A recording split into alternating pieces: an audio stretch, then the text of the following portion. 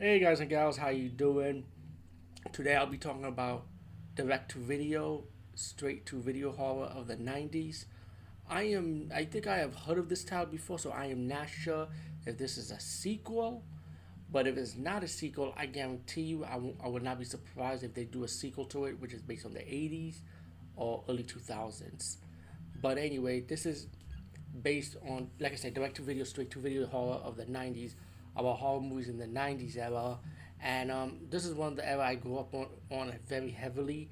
The 80s was one thing, but the 90s was when I was more of a teenager, pretty much. So I was more aware of going to video store on my own and just being the movie geek that I am.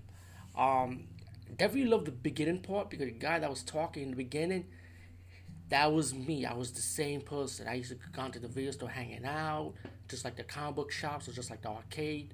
The video store was one of my favorite hangouts. People used to go to me for recommendations for movies, believe it or not, because I was always at the horror section, and that's on my side of it. And I was like that guy that will wait by the video store until it's open. You know, I'll be the first guy online trying to get the latest releases or trying to get the first movie of the first horror title before somebody else rented it. So yeah, I was also that guy.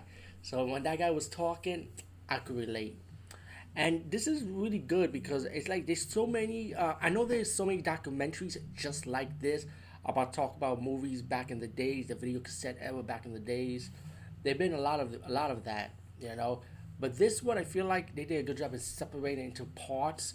Like you got people talking about the experience of working on full moon videos or about full moon movies, what they meant to them, and then you get the next straight to video section of trauma movies and independence, and you get Fred Olen Ray, of course, about his movies, about his movie going straight to videos, and so on, pretty much.